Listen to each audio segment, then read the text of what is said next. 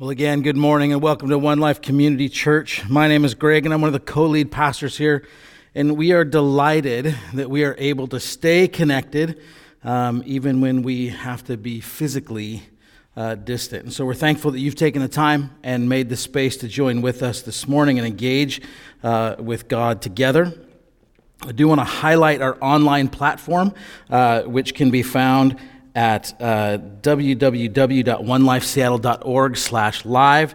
I want to highlight it because it's got lots of cool stuff there for you. It's got access to our online prayer team, that online connection card, a Bible tab, and lots of other things that are designed to just help make your online engagement this morning a really good experience. So please check that out if you can. If not, if you're connected some other way through YouTube or Facebook and that works better for you, please stay there and enjoy that. We just want you to be connected. We're just super happy that we're able to do that. So with that, let's pray, and then we'll get on with the rest of our morning. God, I give you great thanks for this day and for your presence in our lives.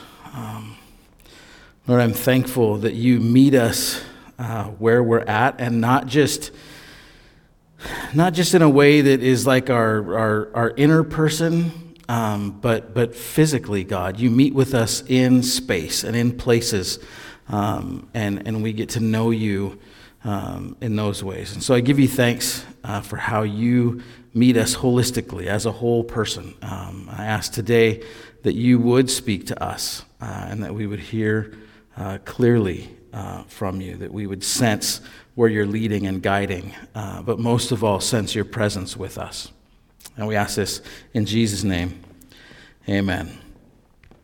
Well, we are working through this sermon series that's called Embodied Presence.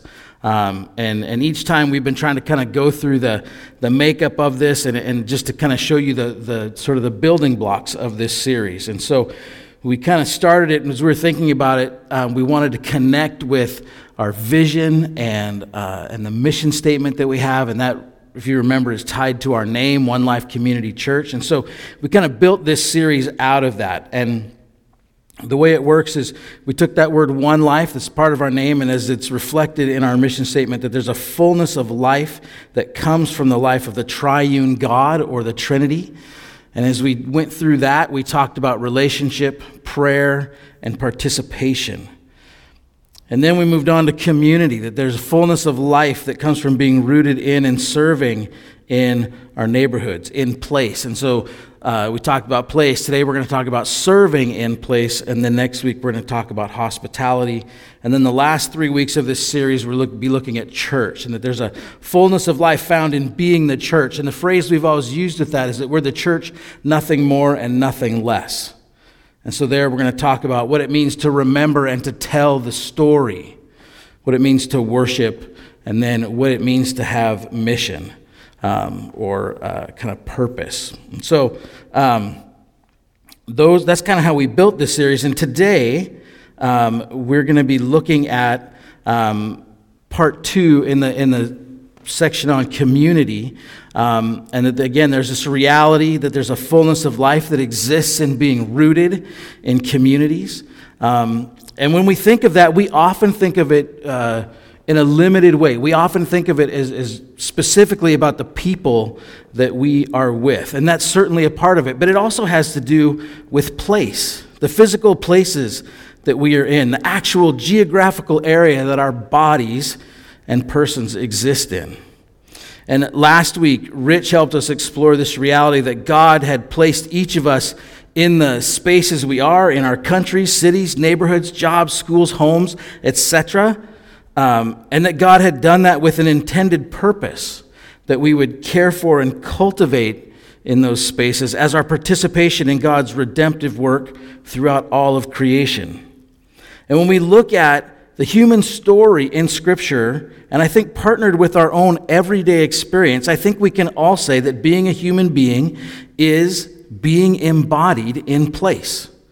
Our stories, identities, memories, and actions are all rooted in places, which are simultaneously both physical and symbolic. Place is, if you would, is the stage on which our lives are lived out. Place is this imaginative influence on which we can draw. And I think in short, it's one of the most basic things we experience. Again, as we look at Scripture, I think we can see that place is very significant. From the start to the finish, the Bible affirms, the biblical narrative tells this reality of placedness within human existence. And we see it right from the very start. In Genesis, the story of creation, we look at Genesis 2:7, and it says, "Then the Lord formed a human out of dust from the ground and breathed into their nostrils the breath of life, and the human became a living being." So we see that we are made up of both divine and material, right? That there's something to us that we exist as part of a place. And then last week, Rich reminded us that within that, we have to get our hands dirty, so to speak. We have to till and to keep, to cultivate, and to work in. We are active and creative participants and makers in the world around us. And we see this in Genesis 1:28, where it says, "And God blessed them, and God said to them," this being the humans, "Be fruitful and multiply, and fill the earth and subdue it. Rule over the fish of the sea, and over the birds of the sky, and over everything living that moves in the earth." And so God gives direction to humanity. And just a quick commentary on that. The fruitful and multiply thing, we might be overachieving a little bit on, and maybe we should bring some balance and focus some more energy on the ruling over creation. And by ruling over creation, I mean ruling in the way that God rules, this desire for everything to flourish. So I'm not saying we can't have kids, but I think we need to start thinking about that maybe a little differently. Now, if that's going to sidetrack you, don't hang on to that thought. Come back to us, and we'll groove on some other stuff. But just some things to think about right in the beginning of that. As we look throughout the rest of the Old Testament, we can see that the identity of the nation of Israel is tied up in their relationship to land or specific locations. Right? We see Israel placing monuments where God has done something. So every time they come through that space, the story is told. And the space becomes sacred. It becomes special because it's honoring and remembering that God was present there in a unique way. In the incarnation, the action of God when Jesus becomes a human being. And we read this last week. The Word became flesh and made his dwelling among us in John 1:14. That's how the NIV states it. And then the Message by Eugene Peterson, and Rich highlighted this. The Word became flesh and blood and moved into the neighborhood. Came to be with us in place. God moves into this place, this cosmos, this neighborhood with us. We read later on that God is preparing a place. And that when that time comes, the people who are going to that place don't necessarily fly away, but instead experience the fullness of that place in God's presence with us here, in newly resurrected bodies on a newly transformed heaven and earth. So it's not that we're going away someplace, but something is being transformed. And in all of this, Scripture thoroughly grounds humanity, us, right here on earth in material bodies. Well, and a lot of that was about the past. Okay, and then there's some about the future. But what about us right now? How are we doing in this idea of being embodied people in places? I'd say that today much of humanity is dealing with a reality of being displaced. We have less of a sense of connection to the spaces and places we are in. And part of this is due to a reality that in Western culture, we draw more of our identity from a sense of knowing kind of where we're at in time rather than in place. We're often more concerned about and draw a lot of our value from time and issues with time. This is why we find in some cultures it's not considered a big deal if you're late or early. But in Western culture, it is considered to be rude and disrespectful if you're either too early or late. But that's not true of all cultures. One of the interesting things and looking at some different cultures and their perspectives on time.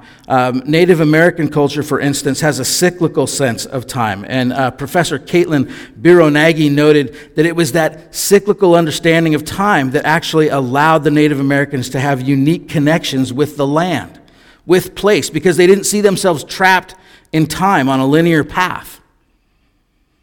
But instead, they located themselves by place. And so a certain story would have a stronger connection to a place than it would be a time, right? In a Native American lore and storytelling, it wouldn't be so important, oh, that happened 100 years ago. It would certainly have happened in the past, but it wouldn't need to be placed that way. It's more important that it's noted where it happened.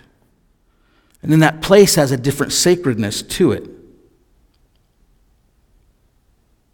Another author, when writing on the built environment of the United States, meaning the cities, neighborhoods, etc., that humanity is responsible for, said the following. And I don't have this on a slide. I just want you to hear it. I'm going to get a drink of water first because my mouth is dry.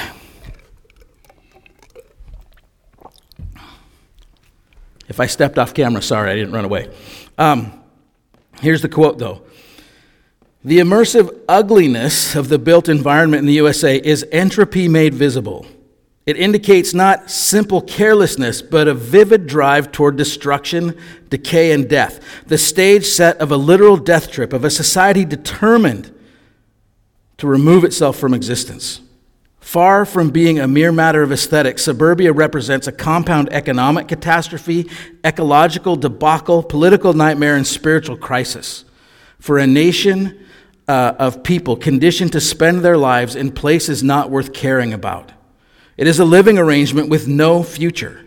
It represents a gigantic legacy of sunken costs and investments that have transformed themselves into liabilities. And it is the nature of sunken costs to provoke in people a psychology of previous investment, that having sunk much of our accumulated collective wealth in this living arrangement with no future, we are afraid to let go of it or even reform it substantially. And instead, the fear of facing our gigantic losses prompts a retreat into denial and wishful thinking. Happy Sunday morning. Now, whether you totally agree with that or not, there is something to it that speaks of a feeling of being displaced, right? Does humanity feel like right now the things that we're investing in terms of our places, are they worth keeping? Are we just hanging on to something because it's all we know and we're just trying to survive? Are we building into something? But all of it contributes into this feeling of being displaced, of looking for a home, a place to belong, a place to thrive and flourish. And I don't mean in the sense of being super wealthy. I mean in the sense of growing and flourishing and what it means to be human on planet Earth, right here and right now, for every person.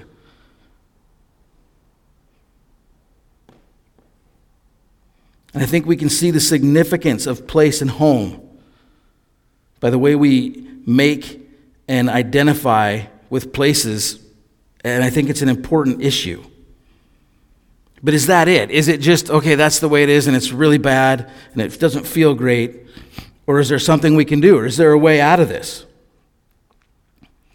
Professor of theology at Point University, Jennifer Allen Croft, says this: being at home or in place is a primary issue in Christian scripture. The Israelites suffered from displacedness, being exiled from their land and losing their primary place of worship. The Israelites had to reevaluate their relationship to God and to each other.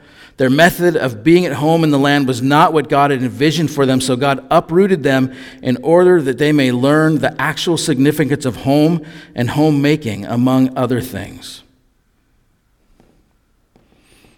And so in Scripture we find people who are displaced. Not just feeling displaced, but are displaced, as much as the case for much of humanity today, I think. And so what did they do? What was their response in that situation? In exile, their places of worship gone for them. And it's interesting to me that this verse, thanks to Brian, our worship director, has been bubbling around in our community, in this church, for a while. And it's from Jeremiah 29, 4 through 7. And Brian has preached on this and it's come up several times, and it really has been present in our community. So I want to read that. This is how God told Israel to respond in the midst of that displacement. This is what the Lord Almighty, the God of Israel, says to all those I carried into exile from Jerusalem to Babylon. Build houses and settle down. Plant gardens and eat what they produce. Marry and have sons and daughters and wives for your sons, and give your daughters in marriage so that they too may have sons and daughters. Increase in number there. Do not decrease. Also, seek the peace and prosperity of the city to which I have carried you into exile. Pray to the Lord for it, because if it prospers, you too will prosper. God told them to live in place where they were, to pray for and work for the prospering of the place they were in, the place that they were in exile in. I think this has huge things to tell us about what it means to engage in and live in and serve in the spaces and places we're in. I think it has to do with remembering. Right? Do we know the places we're in? Do we know our own stories? Do we know our stories in those places? And what it requires is that we become observers, that we become listeners and participants in the places we're in. The idea here is that we don't want to come into a place and act as if nothing ever existed there until we got there. That there's history and life that has happened there, that God has been at work there before our arrival there. And to best understand and serve and love in place, we have to understand what has happened there and how to best engage with and honor that. It requires that we know the people, the other image bearers of God who are in those places, and that we see and learn and live with and from them, realizing that all people have something to offer, including us. And then we work with people collaboratively to bring flourishing to everyone that we can. And that requires prayer. We have to be praying for the people and the places we're in. Some of us go on prayer walks, right? If that's available to us. Some of us just pray as we're going through our day through the different places we're in. Some of us, we pray for those places when we are at home. But are we praying for the places that we're in? And not just praying that they would change to become the way we want them, but are we praying for the flourishing, for the prospering of those places?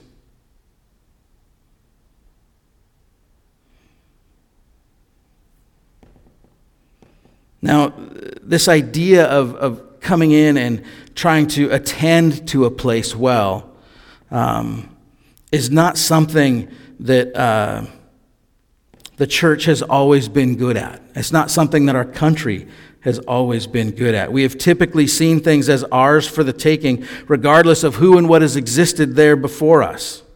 And that a significant part of American history and lots of other histories and cultures has been built off of taking from others and using people.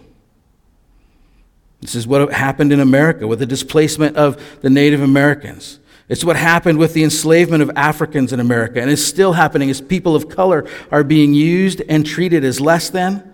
And this, along with discrimination and hate based on gender, sexuality, age, socioeconomic status, persons with physical and mental disabilities, and much more. And that's not the way of the kingdom of God. That's not the way we are invited to live and serve in place. And so when we moved to this place, we tried to think about, how do we not come in and take over? Right? We're not trying to stage a coup. We're not trying to sort of take over the neighborhood. We decided we wanted to move in and be neighbors.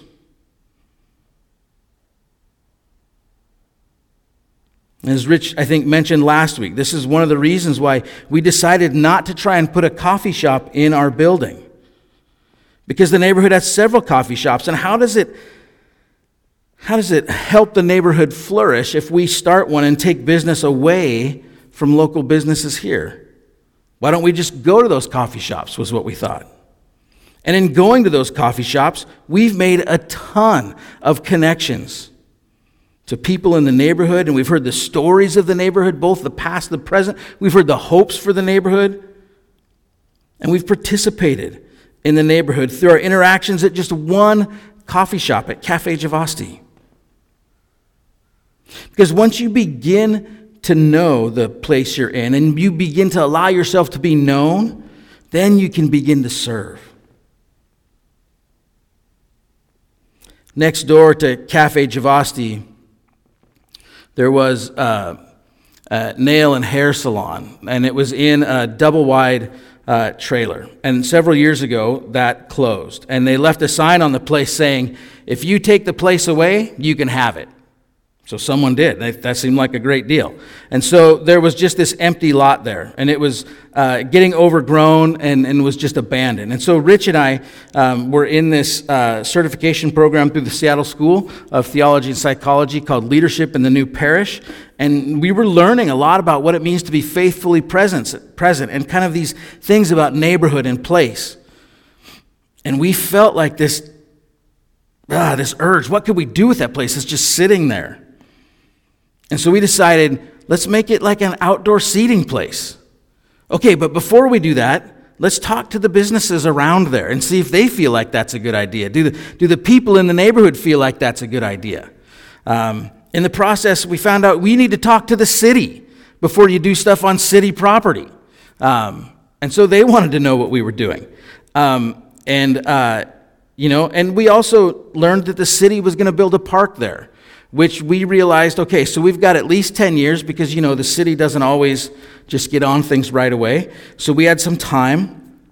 And so after talking to some businesses and some neighbors, the city communicated to us, don't do anything too crazy because we don't want you to build something that everyone's going to really like. And then when we come in with our idea, they're going to be mad at us because we changed it. And so we said, don't worry, we'll try not to build something that everyone's going to really like. But then we decided we did want to build something that everyone really likes, but tried not to make it something that would be too difficult to lose. And so we took a weed eater and we cleared the space, and then we brought 2 picnic tables and 2 garbage cans. Some of the owners of the businesses right there said they'd help maintain the garbage, and so people started sitting there outside, having coffee, eating lunch. And then the city put up this kind of parking barrier, these logs around it that kind of sectioned it off more and made it so it didn't feel like cars could potentially drive right in there, and helped sort of secure it as this is a spot to hang out. This is a spot to sit. And so now we kind of felt like, we're actually partnering with the city. And then after that, we had a work day and a work team that went and filled in a bunch of big potholes in the parking lot area for the businesses right there that surrounded this little area. And then the city decided that our benches, because our picnic tables were starting to warp and tweak, and they were getting pretty dangerous, I think. They'd be easy for someone to fall, and they weren't as stable as they used to be. And so the city took them away. But then someone who worked at Cafe Javasti, one of the baristas, who was a wellness coach, was connected to a group who was working to promote social justice and to fight against racism and other things going on in the world. And so they put up this big mural in the back of that area, and that was talking about battling racism and honoring people of color who had suffered under that. And so that was up there. And then once COVID started and we were in lockdown, some folks decided, well, we can meet outdoors, so we're going to meet there. And they meet there every morning at 7:30, and they have for like 2 years now. And they're there every morning, at least 3 of them, but sometimes up to 8 or 10 of them. Someone even brought a Christmas tree and put lights on it. When they'd meet there in the morning, they'd plug the Christmas tree in, and you could see it. They put chairs and benches and built little tables out of log rounds. So like working together with people. We're participating, and maybe not all at the same time, but this little thing that started out of let's put 2 picnic tables has turned into, for the people who meet there every day, these are new friends that they've found and built friendships over through one of the hardest times for them. It's a really beautiful thing. And our church has been a part of that. Now, sometimes, so it's an example of sort of working in a space in the neighborhood. But sometimes you might not be able to change a space like that.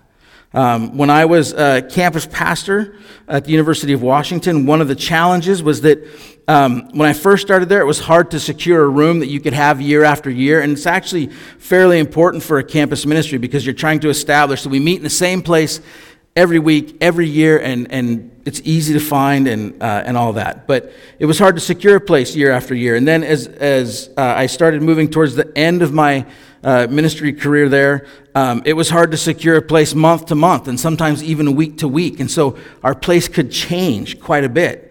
So it meant we were putting up new posters, trying to say, oh, we're meeting here this week, and all kinds of things. But one of the things we did, because it was difficult for students to come in and sort of have memories of, oh yeah, when we were worshiping last week and that person stood up over there and said this and it changed my life, or that song we sang, or that moment I had this conversation with the person, these kind of God moments that we often tie to places.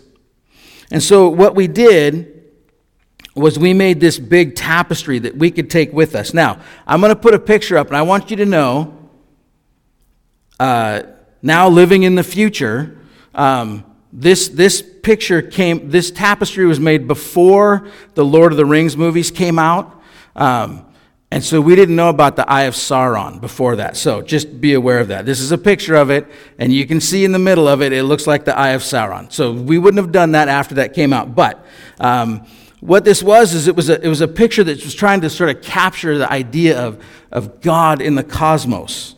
And those white spots that you see all around it, those are lyrics to songs and even like the lead sheets with the chords. They're scripture verses and poems that the students put on there. And the way we did it was there's this embossing method that you can do where you put the picture on there, reverse, and then you paint this embossing stuff on it, and then you peel it off, and it leaves this imprint on there. And then it was covered so that could be walked on. It was waterproof, and we could take it anywhere. And so any room we were in, we could unroll that, and for the students and for us, it was like, oh yeah, this is our place. We had it outside when we did our tables each week, out in the hub lawn and out in the walkways. We'd bring it and set it off to the side. And it was always a reminder for our students, like, no, this is with us. This is who we are. And if they wanted to sing and someone had a guitar, there were guitar chords on there. And so it was just a great way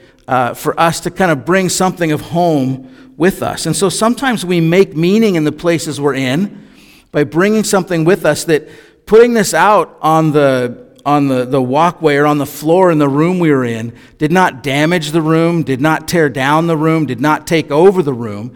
It was just a way of us being present in the room that was helpful. And so, again, that might be something that we could do. Another example. Some of you know the story of how Angie and I were miraculously able to purchase a house in Wallingford in the summer of 2000. The picture you see on the right is the house. The picture on the left is our first group of students that lived with us. We were in our house one day before students started moving in with us. And for the next 14 years after that, we had anywhere from 5 to, at one point, 7 college students living with us. But we moved in with this vision of having a community house for students to live in with us. And the house, as it was lovingly known, was built in 1917, and it was a fulfillment of a dream that God had given to Angie and I. One of the kids that lived in the house, in the family who bought it, the house was built in 1917, this family bought it in 1923. One of the children that grew up in that house, in that family, got in touch with us in 2004. And they said that their dad, the gentleman who bought the house, had written letters to his mom every week. And they found a bunch of these letters. And she went through and found all the letters that said anything about the house and photocopied those and sent them to us. And they were super interesting to read. We learned all kinds of things about the foliage of the house, and there were plants that he mentioned, and I was like, I don't know what this is or where it was at, but also the struggles that they went through to be a young couple and purchasing a house, and even things about Seattle, historical things going on in Seattle. But in the process of this, they also asked if they could stop by and visit the house. And she was a super delightful person and had more wonderful stories to tell us about the house. But after her visit, she wrote Angie a letter, and I want to read part of it to you. She says, "Dear Angie, thank you for the lovely note. It was exciting and fun seeing my old home again. I thought the experience might possibly be somewhat traumatic and might just cut me off at the knees, so to speak." Right? There's something going on there. There's something about place that is important. But it didn't. Your living there and making it such a positive place, bursting with living in the now, brushed all such possible reaction away. This next part is true, so I'm not making it up. Your husband is wonderful. I like that part. You make up a handsome couple. There's so much love there. I was thrilled, as if the old home needed so much to have love. I was surprised that it wasn't, that it meant something to me. I guess for me, since so much of my mother's life was spent there, that it would, of course, be significant to me. I would find it sad if it was a place of neglect and or full of misery. People you love, and this is interesting, people you love don't really belong to place, but rather to time. But still, it is so very pleasant to me that the one place has the likes of you both. And so she's writing about the significance of place. That if the place would have been different, would have been a certain way, it would have been hard. But she was delighted to find that the place, and it wasn't that the house hadn't changed. The house had changed a ton, but what she was delighted about was that it was filled with love and positive. Now, the great thing in each of those, so there's a different one. There's neighborhood. There's sort of taking something with you that can help a place. You can make meaning in a place. And then there's what you do in your own home and what that can mean to people who are currently there and people who were there before. But the great thing is that in each of these, God was moving in those places, and different people participated with God and with other people, and it wasn't a taking over. I just want to emphasize that we're not talking about like taking over, although at times the mission of the church has been seen that way. That is not what I'm talking about. But it was learning and growing with people and discovering where God was already moving in those places. If I can invite the worship team to come up. We're going to move on. In just a moment, I'm going to pray.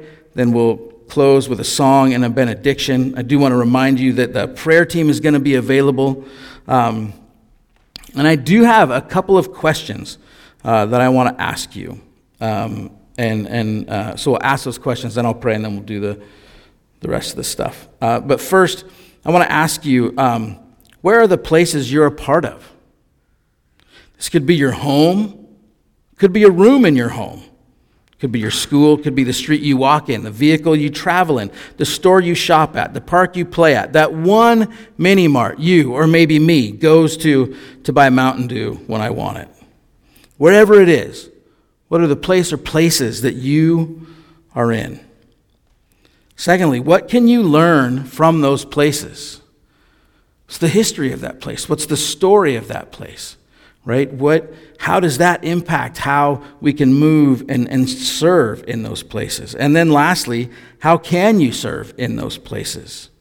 Right? Listening to the characters in those places, engaging with the people in those places, observing the monuments that either others or you have made in those places.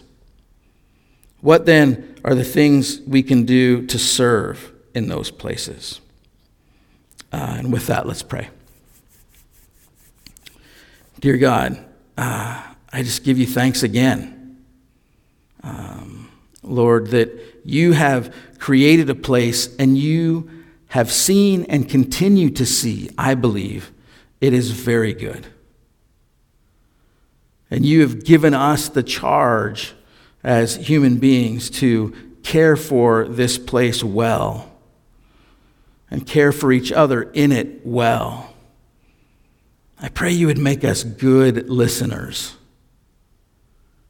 observers, that we would be able to attend well to the people around us who are hurting and the places around us that are hurting. God, that we would be able to bring healing, that we would be able to participate with you as you redeem and lift up all people.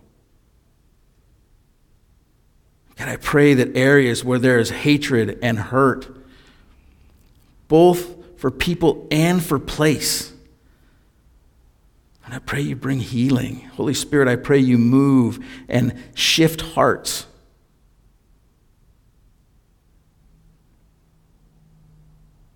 Yeah, God, help us to walk with you well in the places that we are. We ask this in Jesus' name. Amen.